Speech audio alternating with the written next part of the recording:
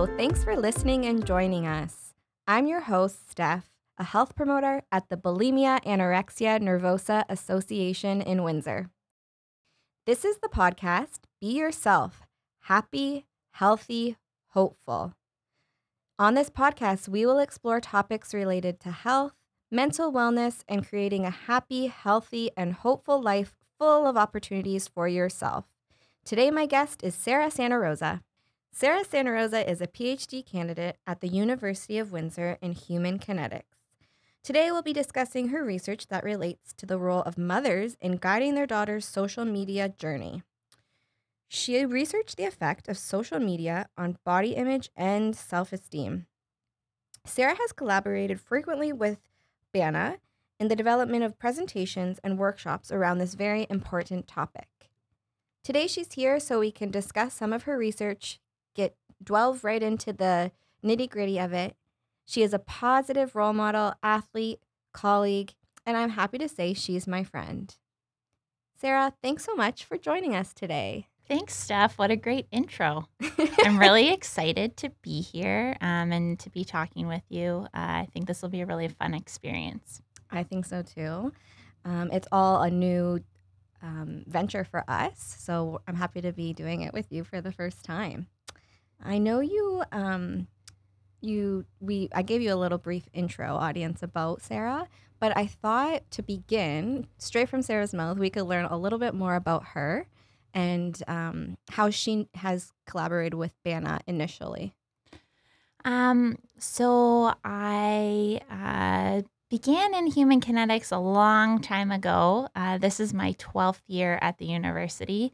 So I did both my undergrad, master's work, and now I'm doing my PhD at the tail end of it. But my original intention was to go to med school, and I've always been really passionate about wanting to help others, and I thought that was kind of how I had to do that. And after writing my MCAT and doing okay, I didn't feel like it was the right path anymore. So I was introduced into the research world by Dr. Sarah Woodruff, and she had been collaborating with BANA at the time. And also, I had seen BANA do a presentation at the university. And at that time, the health promoter was Mia, and she was really funny. And just the way she was delivering the material got me really interested in eating disorders and really what BANA was doing in the community. So my original intention actually for my research had nothing to do with that. I went into my master's wanting to look at protein and how it affects ALS patients. So Wow. very different path, but that's kind of what it's like in academics. It's a roller coaster and lots of twists and turns. But then I had the opportunity to collaborate with the health promotion team, and I noticed that there was a need to address how social media was influencing how we think and feel about ourselves. At the time, there really wasn't too much research about that topic, and it's probably because social media is still fairly new and ever changing. So I began researching with the university population where BANA provided an intervention at being a conscious consumer of the media. And we were looking at how that intervention influenced body image and self-esteem and eating behaviors, in addition to how social media also played a role in all of that. And then I really, really wanted to work with mothers and daughters. So that became my PhD life and where we're at now and why I'm here talking to you today. Wow, okay. So it's been quite the journey. So exciting. And to give a little more information regarding how we collaborate together, not that long ago, I think it was October, we ran a series of workshops that were specific to this research and the findings of this research, right? And we called it How to Be a Positive Influencer On and Offline.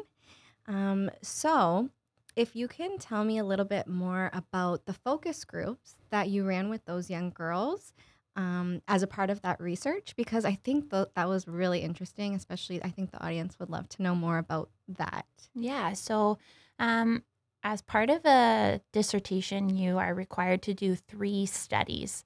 So, my first study was a series of focus groups with moms and girls.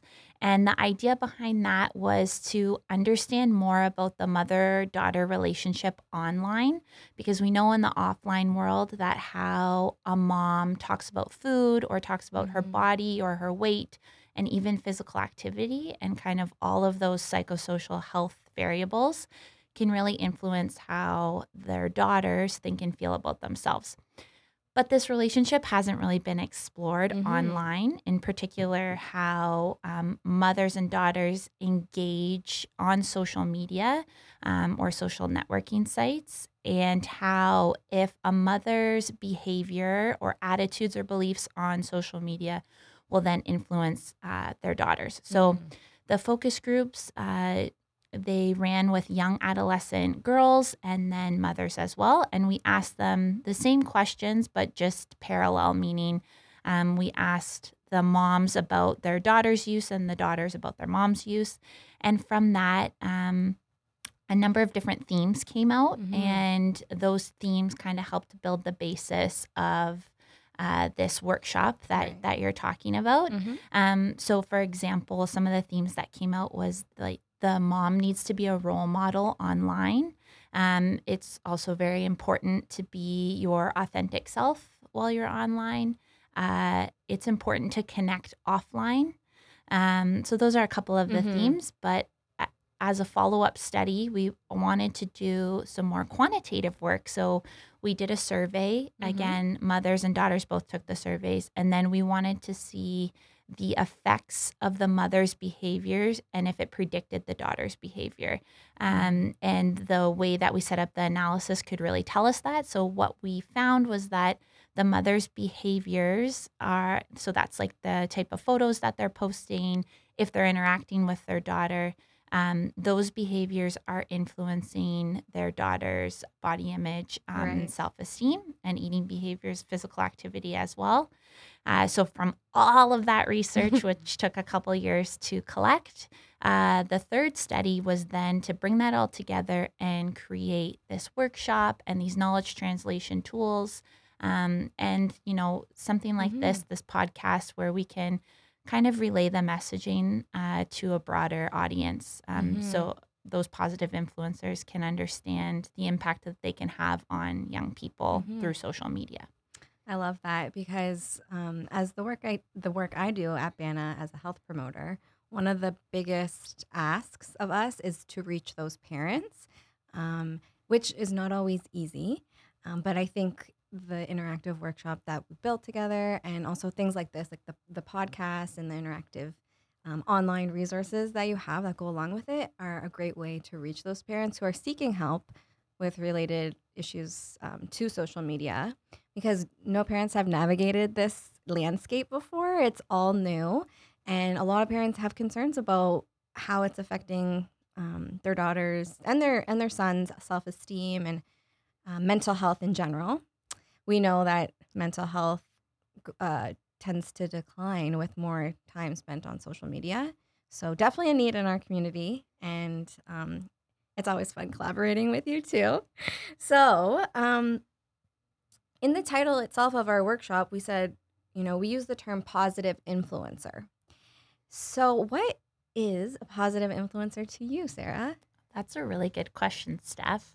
I mean, Uh, who is it in the community, and then how can you, or what are the qualities of a positive influencer? yeah, good question. And I'm not sure there's one correct answer, because it can look different Mm-hmm. to a number of individuals depending on maybe what you're looking for. I would say a positive role model is, or positive influencer is a role model to you, and based on your specific needs. So, um, through the online world, we know that you're able to connect with people who maybe are going through similar struggles as you.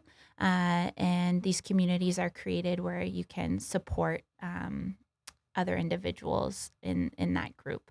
I think that a positive influencer is somebody who needs to be authentic in Mm-hmm. that online world and the offline world as well. What I look for in a positive influencer or a role model is somebody who is being themselves, Yeah. but also somebody who's spreading positive messaging about weight and appearance. That's a particular topic that's really important to me. So, whether that be who I'm following online or when I'm having conversations with other people, I look for people who make me feel good about themselves, and whether that be, building themselves up in a way as well, but also reflecting that onto other people, I think is important. Mm-hmm. And I really believe in the messaging that Bana preaches to the community. So that's something that I look for in the people that I surround myself with and try to be myself. Mm-hmm. Yeah.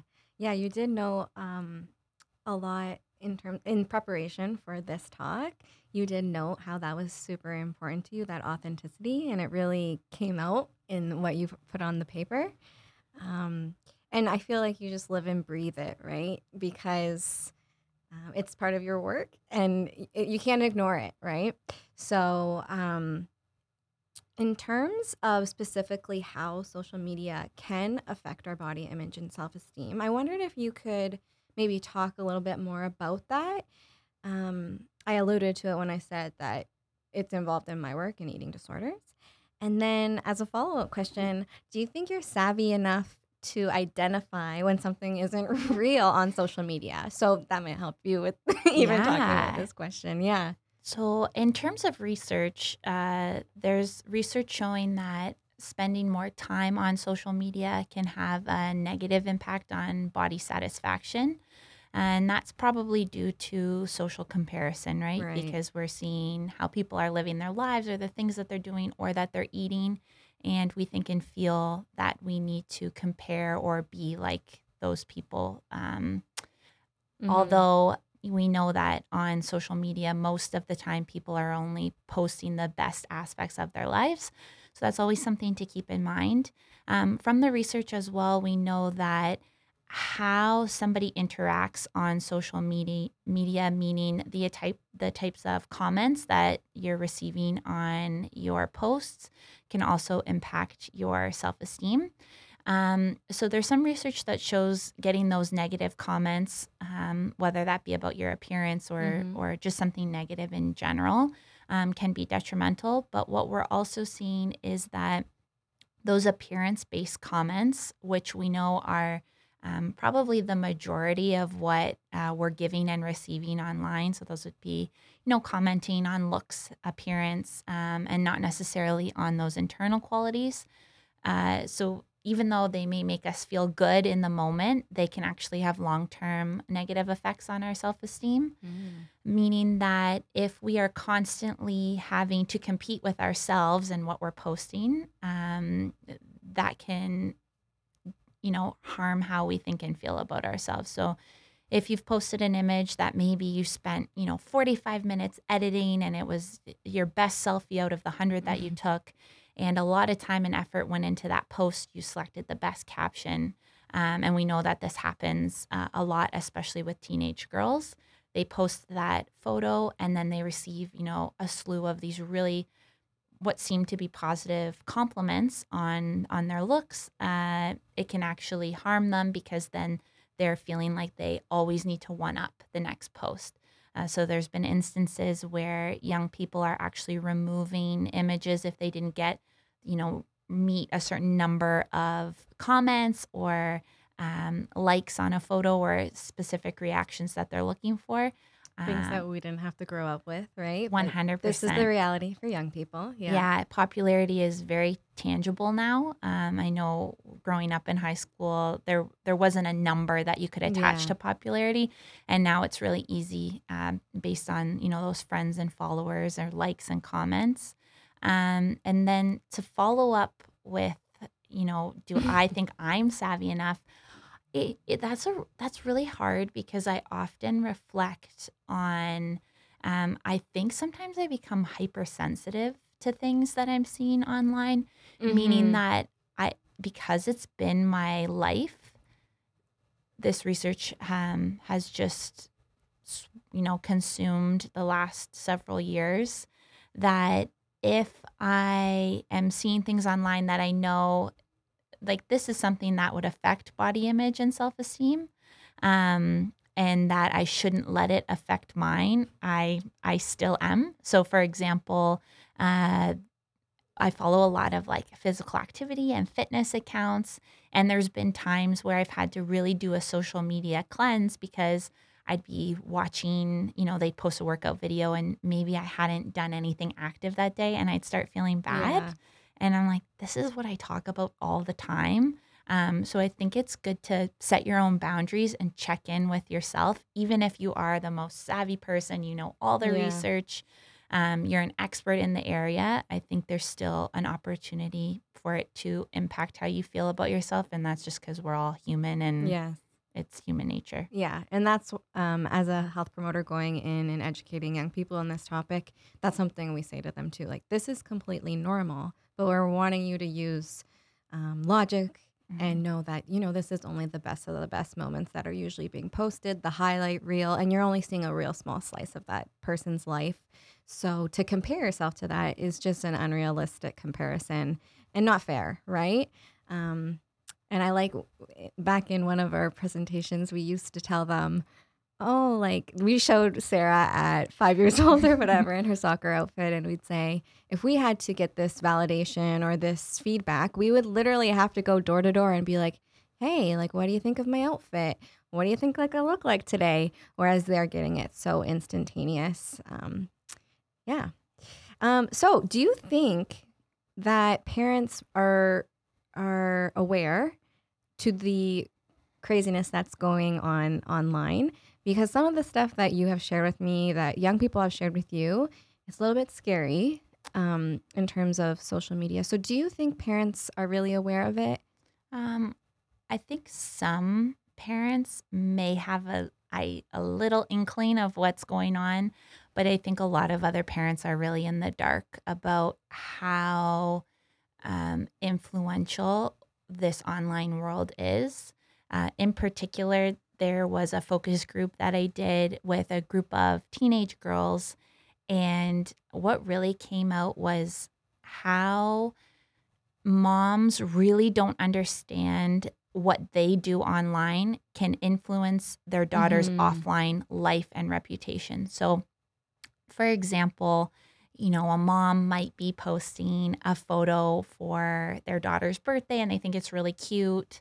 And they do it without asking their daughter. And this is a teenager who's going through a lot of changes. And we know their brains they're still developing, they're figuring themselves out, and they're very sensitive to how they look and think and feel about themselves during that adolescent time period. So if a mom's posting this image and the girls were talking about how embarrassing it was to Mm. them, and then in offline at school their friends were making fun of them. So something that really came out of the research was it's important that the moms and daughters collaboratively create a digital footprint. Right. uh, so a digital footprint is really that what you're leaving online, your legacy online, right? So it's the posts that you leave, the comments. It can either even go into the sites that you're visiting, and it's just your history. Right. And not only do you contribute to your digital footprint, but others contribute to it as well. So Mm-hmm. if you're a child and you have a parent who's constantly posting photos of you, that is creating an online presence for you. It's important to have those conversations where things become a little bit more collaborative, meaning that maybe you're asking your child's permission or opinion on the photo that you're posting, because you may Mm-hmm. think it's really cute, but it could be extremely embarrassing to them and have some negative consequences that you're not intending on having towards them, but it could happen. And with the digital footprint as well, as a parent, you want to be really conscious of what you're putting online, because in 10 or 20 years, if you're posting maybe something that seemed funny at the time, uh, would you Yeah. want your adult child looking back and seeing those things. So the girls talked a lot about, moms talking about their wine nights or they're going out with their friends Mm. and maybe they're posting photos of them drinking. Bikini shots were also a big no in the girls' minds. They didn't think that was Mm. appropriate. So I think that goes back to being authentic and Yeah. and that role model and who you want to be towards your daughter because those behaviors are influencing them as well. Right. So, daughter's always looking at mom still as that role model online as well. It's so interesting what has come out of the research. Okay, so maybe I will shift gears a little bit, and for your personal journey, um, when this project is kind of fully completed, which you can see the light at the end of the tunnel after all the hard Yeah. work you've put in. I'm curious as to what those next steps might be for you going forward. Now that you have this knowledge, how might you use it, or where will you take your career? Okay. I definitely am very passionate about the research world and what I've been doing specifically with BANA and in the community. So I think moving forward, it's important for me to feel that I am making people feel good about themselves. So in whatever role that it may be, I love that. that is something that's important to me. So um, whether that be a specific job or with the relationships I have with other people, really making other people feel good and have confidence is something that I aspire to do.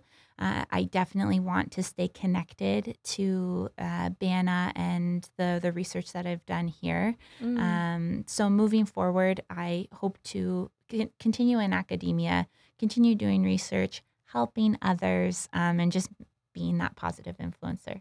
Oh, that's so nice.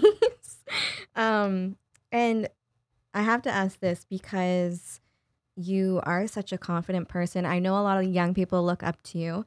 So, what have been some major contributors to the development of your own self esteem? Do So, you know? yeah, you know what? I It's not an thought easy one to it's answer. not. It's really not. And, in thinking about, what we were going to talk about today, there's definitely been a growth Mm-hmm. in my confidence, and I think I owe that, to those people in your life, right? Like your parents and your Right. peers. Those supportive people are always really important. But I think for me, there's been two really important groups of people, and I think that I started working at the YMCA when I began Mm. university, and I just being surrounded by like-minded people and people with the same personality and that positive energy and we were impacting kids and I just really felt connected to the work and I felt that I was doing something really meaningful. I think I really began to grow as a Mm-hmm. person at that time period.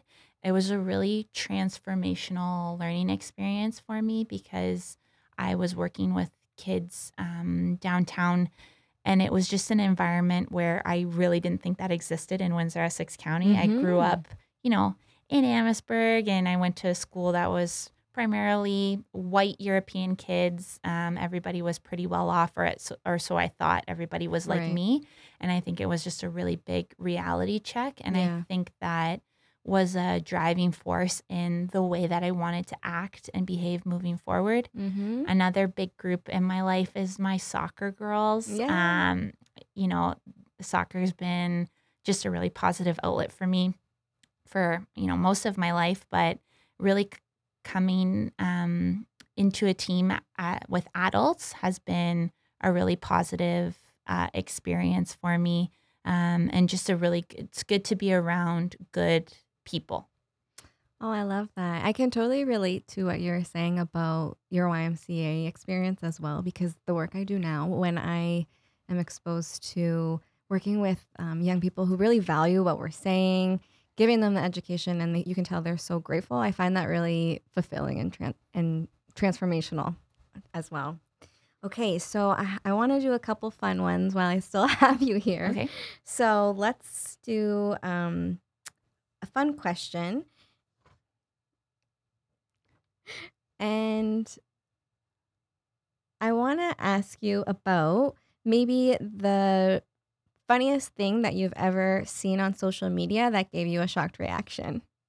Oh, okay. I wasn't expecting that I'm sorry. question.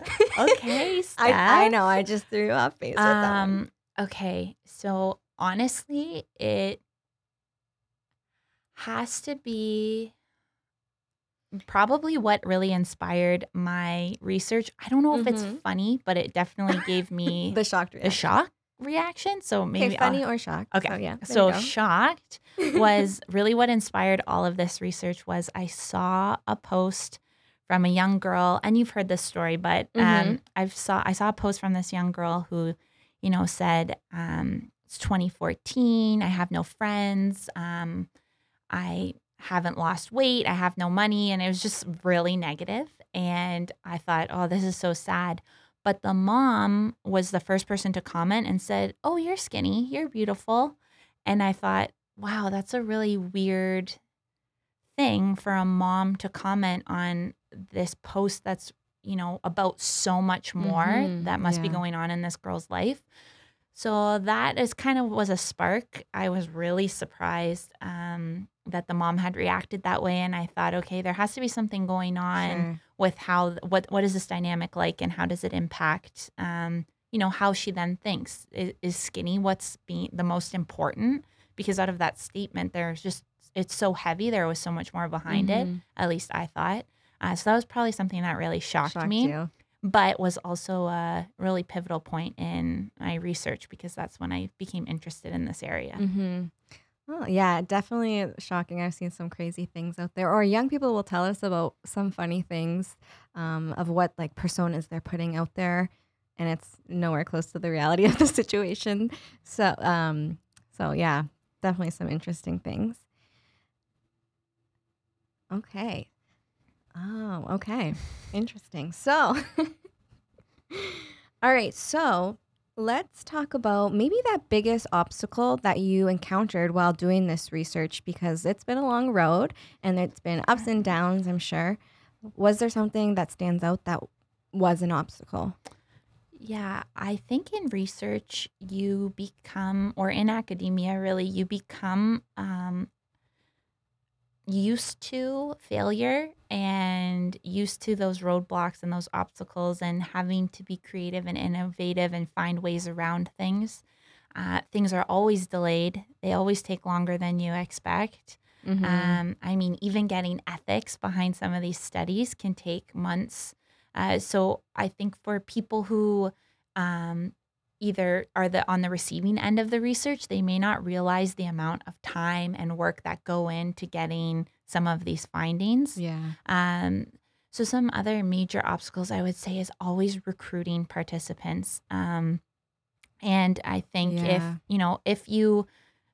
if you have the time and you see a research poster or flyer to do some You know what? participation, you should. Just in the experience working with you, when I see a poster, I consider it now. I'm not lying. I'll be like, you know what? This person needs participants and it's so hard It's a sometimes. challenge. Sometimes you have to provide that incentive, like that $5 Tim's card or whatever it Yeah. is. Yeah. Yeah, Yeah. that's a huge challenge is being able to recruit people because it can be easy if you see the value in the research, but maybe Yeah. in the long run there'll be value towards you, and it's just not something that's instantaneous. So that is an obstacle and takes time. And then there's always just logistical things that come up and that you need to find workaround. But we make it work and just be resilient and move forward for Mm-hmm. whatever comes our way. Mm-hmm. And I know you mentioned Dr. Woodruff prior or in our conversation, and I actually had Dr. Woodruff when I went to the Faculty of Human Kinetics. So I did a full circle moment when I got my BANA job because she was the board president at the time. And she's definitely passionate about this subject matter as well. I was just curious if you could mention how her guidance through this experience has had shaped it, or um, what role did she play for you? Dr. Sarah Ah! Woodruff. Oh, she has been a huge mentor for the past 7 years of my life. And I'm really lucky to have been able to work with her and continue to work with her. Uh, she I think the biggest way that she has impacted this research is allowing me to do what I wanted, because for anybody who's looking to go into a graduate program or something where they're going to be doing research, having a strong mentor and somebody who's going to be supportive and that relationship, at least for me, it's just so important. Yeah. Because I've heard horror stories of some fellow graduate students who just become really cynical through the experience Yeah. because that relationship isn't there. Sarah and I, if we go a couple days without talking, it's weird. So we're in constant communication, which I She think was is really at your great. wedding. I was there. Yeah. She was at the wedding. She's just been such a huge part of my life. And when I came to her with this idea of wanting to look at, social media, and I also from the get-go had this long-term plan of wanting to do a community workshop with Banna. She was like, all right, let's go for it. And she hadn't done any research in social media. So this was totally a new area for her, but we were able to create this niche or this hub within the department and almost started like a new vein of research, looking at all of the impact that the online world has on psychosocial health. Such a needed piece of information. Absolutely. And we were able to, publish a lot. We were able to create, she now has a lab. It's the CHEW Lab, so Community Health, Environment, and Wellness. And she is like the one prof in that lab and has all these students, working for her and under her and with her. And just seeing the growth of the lab has been something that I've been really excited to be a part of. And it has also created these full circle experiences because when Dr. Woodruff was on sabbatical, I got to teach her a course at the university. So it's fun. it was a first year health and wellness course I had almost 200 students in there. And that's been one of by far my favorite experiences throughout my PhD. And I was able to create some really meaningful connections with some of the students. One of them who became interested in the work that we were doing with social media, she was a volunteer at Banna. And not only was she involved with this research, my dissertation research from the beginning, but she has now started her master's in the lab. So we're really lucky, and there's always going to be that connection to Banna with the lab. That's awesome. It's nice to have a community of people, like-minded people, and also that mentorship I think is really important. Okay, so if you had to give a piece of advice to someone thinking about entering a research program or just academia in general, what would you say?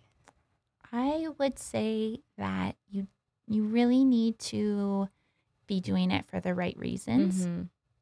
And this is not against anybody who has used a master's for this, but I think it can be a fallback because it kind of was for me too. My first goal was I wanted to do med school, and then it's not that I ever felt like I was settling, but I think if you are going to pursue something in research and have this really amazing experience, you need to be doing it for the right reasons for you. And that looks different for every person. For me, I knew I wanted to go as far in my education as I could, and then becoming very passionate about what I was studying and what I was researching was a bonus, and it made it very fun, and it made my experience really, really meaningful. I think that if you are going into research or academia, it's a lot of work and sleepless nights. And I always say, like, your life is here in one spot, and then it kind of feels like everyone else in your life is moving forward, and you can feel really stuck because people's lives are accelerating around you. And, in the long run, is it worth it? Absolutely. But at times it can feel very isolated and alone. So having to be resilient is probably one of the biggest character traits that you need Yeah. in higher education or in the research world Yeah. And in life. and in life. Absolutely. Resiliency. Okay, so do you have a favorite memory either related to your education or just related to the work you've done at Banna? Okay, I That's more definitely of a fun have, one too. yeah, I Yeah. definitely have a couple, really, really fond memories. I would say through my graduate work, I've gotten to have some really great internship experiences. So I worked with Sandy Richard, who was a host for Food Network Canada. That's fun. I didn't know And that about you. yeah, so I lived in St. Oh, well, I Catharines. didn't know that. And I got to make food look TV ready. I helped with recipe development. Yeah. And that was just, I learned a lot of different skills working with her. And that was really fun. I also had an internship in upstate New York at SUNY Cortland University. And again, being able to work with somebody who was very different than Dr. Woodruff. So I worked with Dr. Foley, and he was, from California, very laid back.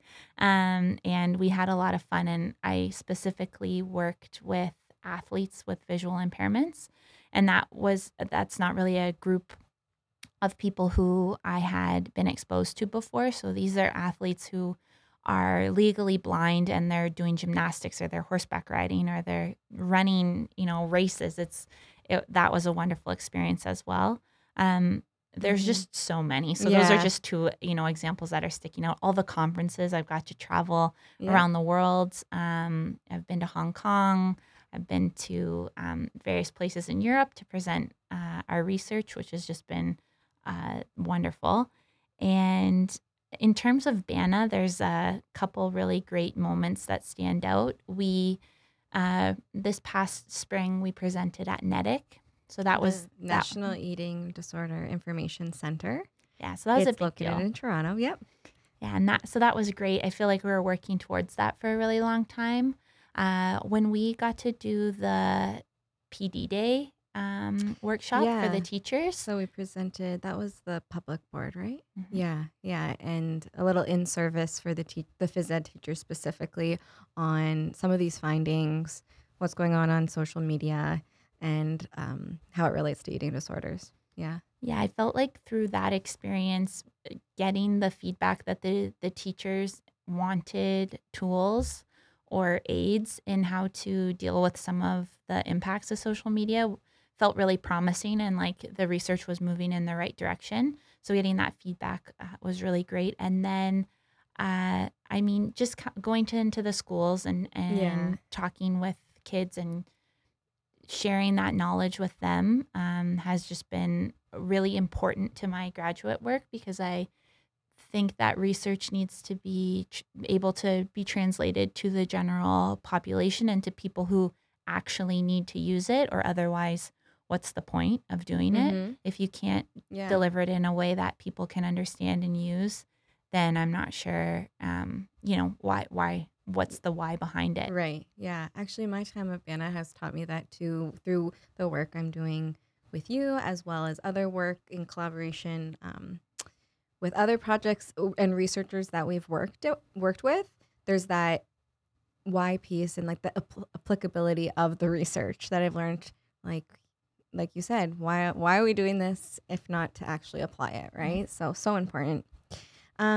Okay, so I thought for me, this is an interesting question because we talked a lot about young girls and how their social media activity influences their body image and self-esteem. But I'm just curious, have you ever thought about if you had sampled young boys or maybe the relationship with a male figure in their life and how the findings would have been altered? Yeah, I think that's definitely an area for Yeah. future research and There's direction. some changes going on with just in society, I think, and the image of masculinity and what that means, and it's coming to the forefront. I Definitely. think, yeah, I think that there's so much to talk about in terms of gender and those relationships between whether it be somebody who identifies as a boy or a girl, and then those positive influencers in their Yeah. lives. So teachers, social workers, camp counselors, their parents, exploring those relationships will be really important moving forward, because I think it is something that is at the forefront and that's being talked about, and that can have an impact on how young people think and feel about themselves. In terms of specific findings, I know there is some research that shows that mothers have an influence on their sons, and fathers Mm. can have an influence on sons and daughters as well, in terms of weight or even musculature. Mm. So seeing if that translates into the online world would be interesting. Research does show, though, however, that fathers are less online than mothers, and same Mm. with boys are less online than girls. Mm-hmm. So that's why the starting point for this Yeah. was really the moms and the daughters. But moving forward, it'd be really interesting to explore further dynamics and relationships online. Mm-hmm. Yeah. Lots to research. Always. Yeah, always. Okay, so in terms of taking care of ourselves, because we all are inundated with so many images day after day, and we're making comparisons. But at the end of the day, you got to take care of you, right? We all know that. And that brings me to the term of self care, such a buzzword these days.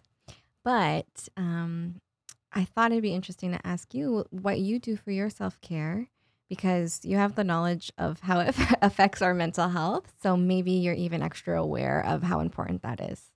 Such a good question, Steph. And self care is so important, and something that I have really put effort into improving, I Yeah. think, over the last couple years, mainly because I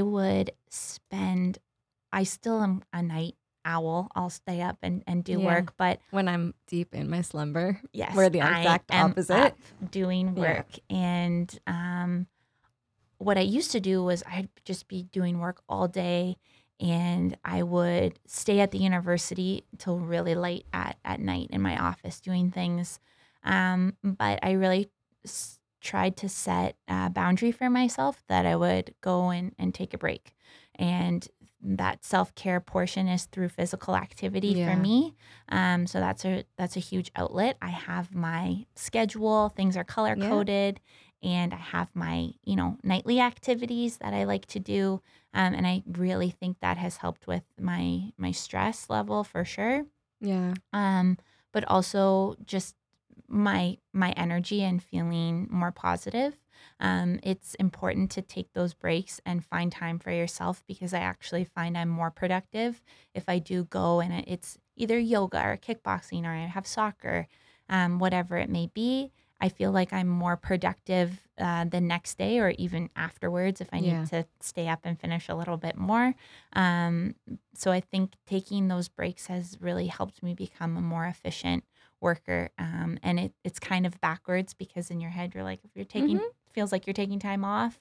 But in the long run, it's really important just for your sanity. Yeah. Yeah. Movement for sure for me is a big one. And as I've gotten older, I've realized how all of those little extra things are so important in terms of making you feel your best at the end of the day. So making conscious effort to fit them in, as you said, keeping that schedule, and giving yourself permission to do them. So important. Yeah, and I think another thing that I'm learning is to be okay if you don't match the schedule or do what you Yeah. had intended, and just being okay with, okay, I didn't get to that tonight, or I wasn't able to accomplish that, and really moving away from this idea of having to be perfect and perfectionism, Right. and just, making it through day to day, and finding those things that make you feel good. That's what's important.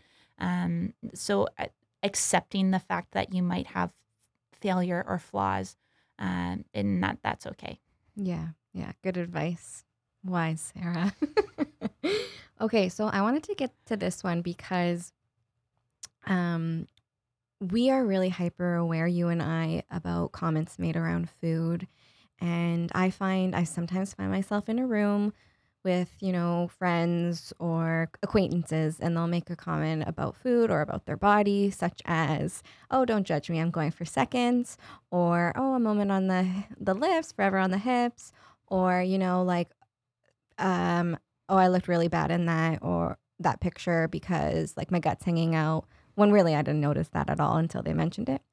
Things like that. So self-deprecating comments or just negative language around food. So how do you so I have a this is why I'm asking, because I have a Mhm. hard time with, just standing by and not saying anything. I know they're at their own place in their own journey when it comes to that. But how do you maybe deal with that? Oh, good question, Sometimes, Steph. I don't know, sometimes I'll give you a side eye. I'll be like, "Sarah, can you telepathically feel what I'm feeling?" Yeah, Yeah, I think that this has also been something that I am trying to be more confident in saying something. saying something. Yeah. So, Shauna, who was in your position before, she is she is very vocal about the Banner message, Yeah. and I really respect the fact that she Can do that, will yeah. call people out on that, or I mean, she has called businesses, organizations out on some of their Go messaging Shauna, before. shout out to Yeah, Shauna. shout out Shauna. I really respect that. Right. And I think sometimes it's easier to just sit behind and not say anything or worry about hurting other people's feelings. So I think there's Yeah, a you way never to kn approach it. right, you never know how it's gonna be interpreted, Hmm. right? And we are already very careful about making comments about appearance, so I think maybe I'm hypersensitive in even saying anything at all because 'cause I'm like, "Well, how is that gonna be interpreted?"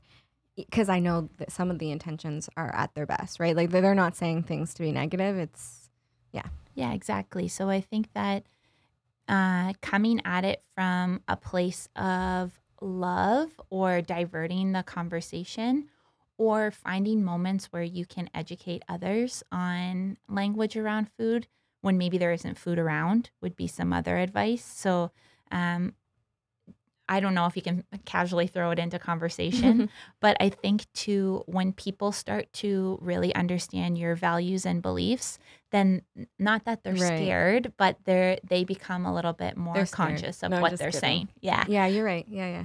Or you know what I've noticed? They do come to me like on maybe not in a group of people, maybe it's a text message later because on something like, "Oh, like this person made a comment about my body and I know you'll understand." So like if you're somehow throwing it into a conversation at one time, it might actually be beneficial at another time that you don't even know about, right? So um it's sometimes just planting the seed, right? Yeah, I think that's really important. And I think too, sometimes it can be awkward if people don't know you and what you do or what you Yeah. preach, and they've kind of made a comment, because I've had somebody make a comment at the gym about me or my body, my arms and Yeah. things, and I it really threw me off because I think sometimes you are surrounding yourself with those like-minded people, or Yes. when you are involved in this area and you're thinking about it all the time, it really threw me back and I didn't know what to say, but then I was actually feeling self-conscious about myself. I'm like, "Sarah, snap out of this. Like Mm. this is what you preach." But so it can, even if you're hypersensitive, it's the same as like with the social media stuff we were talking about before. Even if you are an expert or consider yourself an expert, there's still room for it to impact how you feel about yourself. Yeah, absolutely. Actually, it brought to light in my mind. I was just talking to another coworker at Bana, and we were talking about what happened with Jillian Michaels. And if you're, did you see it? Oh, so she was in an interview and she made a comment about, why are we talking about Lizzo's body? Because a lot of women do find Lizzo, the musical artist, Mhm. very inspiring because she's out there, she has her curves and she has a lot of talent in music. But Jillian Michaels was saying, well, why are we even talking about her body? The interviewer did a really good job at kind of pointing out that she's a role model for a lot of women out Yeah. there.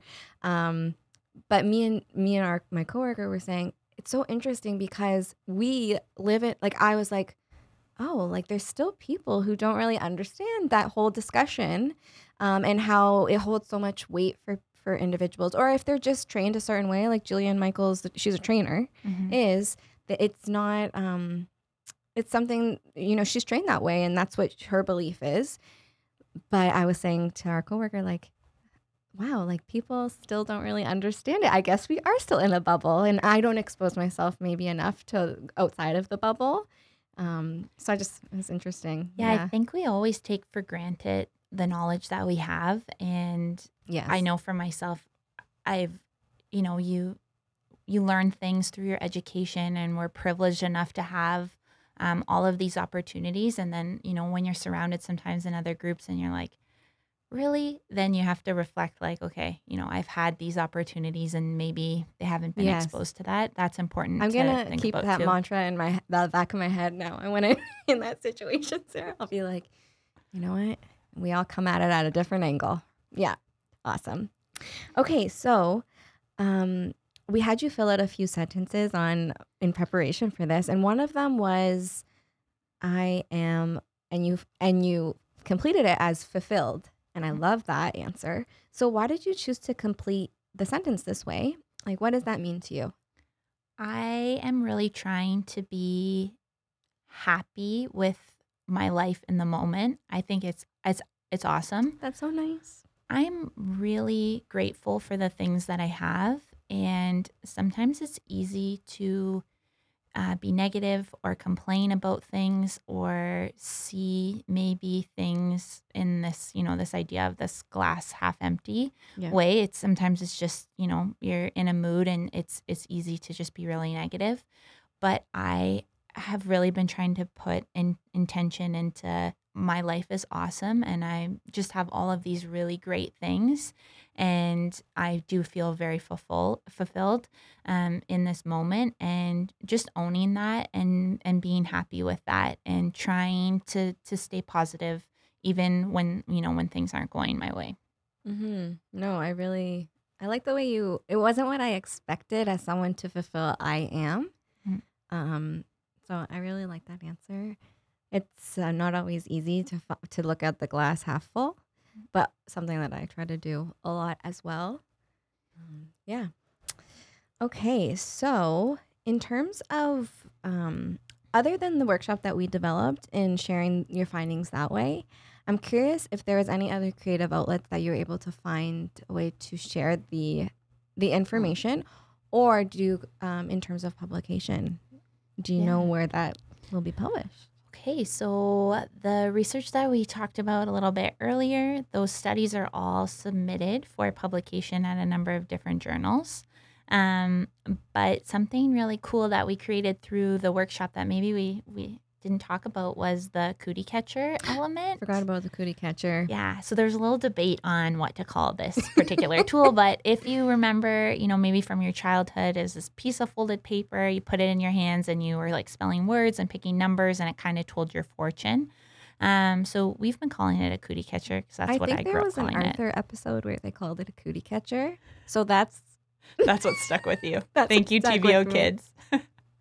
So we created a really great cootie catcher that also acts as a resource for parents. So that's something for just to do a plug with the workshop. If you're a positive influencer or a parent or a group of parents that want to experience this workshop from Banna, it's something that you can do by getting in touch with Steph and the team at Banna. And then you'll be exposed to this cootie catcher, these really great activities, and then hopefully coming soon, a virtual learning experience. Which is really where, cool. Yeah, you'll be able to create, a contract, an online contract collaboratively with your child through a choose your own adventure type of pathway. If you at all read Goosebumps, and I know I had a Goosebumps book that was choose your own We're adventure. just It's talking similar about to like that. the 90s right I now. know.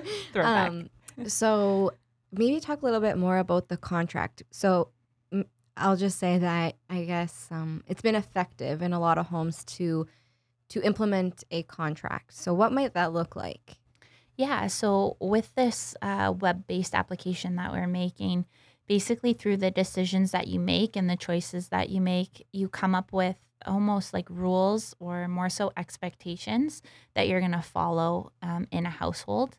And it's really important that those expectations follow your family values. That's something that the research states as important. So doing it together and really getting that input from both sides is something that will make it Mom and daughter. make it so that the contract is actually followed. So that can look like maybe setting limits on the amount of screen time, or maybe it's asking permission before posting a photo, and that could go both ways. Yeah. So we know some moms came into our focus groups with rules that they had for their children. But it's also on the flip side, maybe the mom is going to ask permission before posting a photo of their daughter. So it's just a series of expectations that are generated based on how you chose to answer the adventure, like your way through the adventure. So that's something exciting that we're hoping will be out in the near future. So stay on the lookout for that. It'll be Yeah. posted on the BANA website. Right. And as Sarah said, feel free to get in touch if you are a positive influencer or have a role in a young person's life, because the information itself, even though it's statistically more significant because of the research with moms and daughters, I do think it applies to that type of positive influencer relationship. So a coach, a teacher, a child and youth worker, daycare, well, all of those roles that if you work with youth, I think it's valuable information. Yeah. So you can reach me at stephanie@bana.ca if you wanted to book that. Okay, so we're getting to the end here. So I had an idea. Okay. Sorry, got a cough. Because the title of our podcast is Be Yourself, happy, healthy, and hopeful. I'll get that eventually. I thought it might be a great idea if we talked about those three aspects of your life, how you maintain them. So how you maintain happiness, what makes you happy, or just what you think about when you think of the word happy. Healthy, what does that mean to you, and how do you think you can maintain that day to day? And hopeful, up for interpretation. However, like maybe what are some hopeful opportunities that you anticipate coming for in the future? What are some dreams, some aspirations? Because all of those things really do have to do with making your best self, I think, in the future. So it comes back to that Be Yourself motto that BANA so stands behind so strongly. Okay. What do you think? So this is a little challenging, but Sorry. no, I'm going to start with healthy, and just going off Yeah. the top of my head, what I think of is balance. So for me, being healthy means having a balance, and that's a balance in everything that I do in terms of physical activity, wellness activities, being creative, the food that I'm eating. Such a good word. All of that goes in. So balance is definitely what makes me feel healthy. Enough sleep, another thing. But balancing. In terms of happy, I think two things. One, cooking makes me really happy, Oh, love it. which is just kind of random, but that's Yep. something that makes me happy. What do you cook? Sarah recipes. Yeah. I just like making stuff up and Nice. sharing it with other people. But Sarah I recipes. think having a passion for food and Yeah. sharing that with others is something that makes me happy. So I guess what ties into that is relationships make me happy, and fostering those relationships. That's something that I get a lot of fulfillment out of. And I think doing that with food and meals is something that I do and makes It's me like feel those happy. really little things in life, right? Absolutely. Yeah. Yeah. And then hopeful, I think, would be that I am hopeful that I continue to grow as a person and find opportunities that challenge me to move forward both personally and professionally. So that's what I'm hopeful for in the upcoming years. I love that too. I'm sure a lot of exciting things are on the horizon for you, Sarah. Go share the knowledge with the masses. Thanks, Steph. Yeah. Okay. So before we wrap up, is there anything else that we didn't get to that you wanted to talk about, or any question for me that you want to throw back at me? Oh, I like that. Okay, The Steph, floor is I'm yours. going to be the host. So, Steph, why don't you tell me your number one piece of advice for somebody who is trying to reach their dreams? Oh, okay. My number one piece of advice. Okay, so I guess my number one piece of advice is even when you think it's the end, it's never the end. Because, and then I know this is cheesy, but I'm a cheesy person, and there's always some truth to it behind it. So, um, an end is always a new beginning, right? And you're always on this path that's guiding you to where you're supposed to go in the end. It's kind of like trusting the process of timing and knowing that you're being led in a direction for a reason. And when it comes to your dreams, like Sarah was talking about with her research, like it has to mean something to you, right? So dig deep and figure out what that is and stick to that. When you get a roadblock, go back to that thing that motivated you in the first place. Of course, let's never quit. It's funny, we were in a classroom today and we were doing the Kahoot, which is just like an online activity for the kids. And the one girl goes, I quit. And then the teacher's like, you can't quit, keep going. So, and I was like, yes, like teach them young because that roadblock is there for a reason. It's teaching you something. So learn from it, go back to what motivated you and move forward. There's always a solution.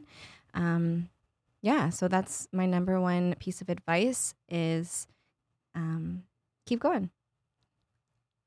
All right, so let's, is that the last question you have for me, Sarah? That's it. All right.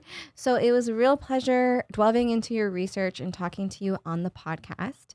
If someone wanted to find out more about you or more about this project, where could they find you or what could they look at to gain more information? Yeah, you can look at Banna has actually an extension for the research, so it's banna.ca/mom media. So if you go there, there's a flyer actually for the research, and my email address is on there. So if you needed to contact me, but I'm also on Twitter. So you could that's kind of the platform I use to share research related things. So you could find me online, and maybe we can link my Twitter handle with when the podcast gets released. Yeah, on the show notes, as they call it. Okay, great. All right. So thanks, everyone, for listening. I'm Steph, and this was my guest, Sarah Santa Rosa. We are so happy that you followed along today, and we hope to have you here again in the future. If you're looking to find out more about eating disorder services within the Windsor Essex community, please visit our website at www.banna.ca. And we will catch you next time on the Be Yourself, Happy, Healthy, and Hopeful podcast. Thank you. See you next time.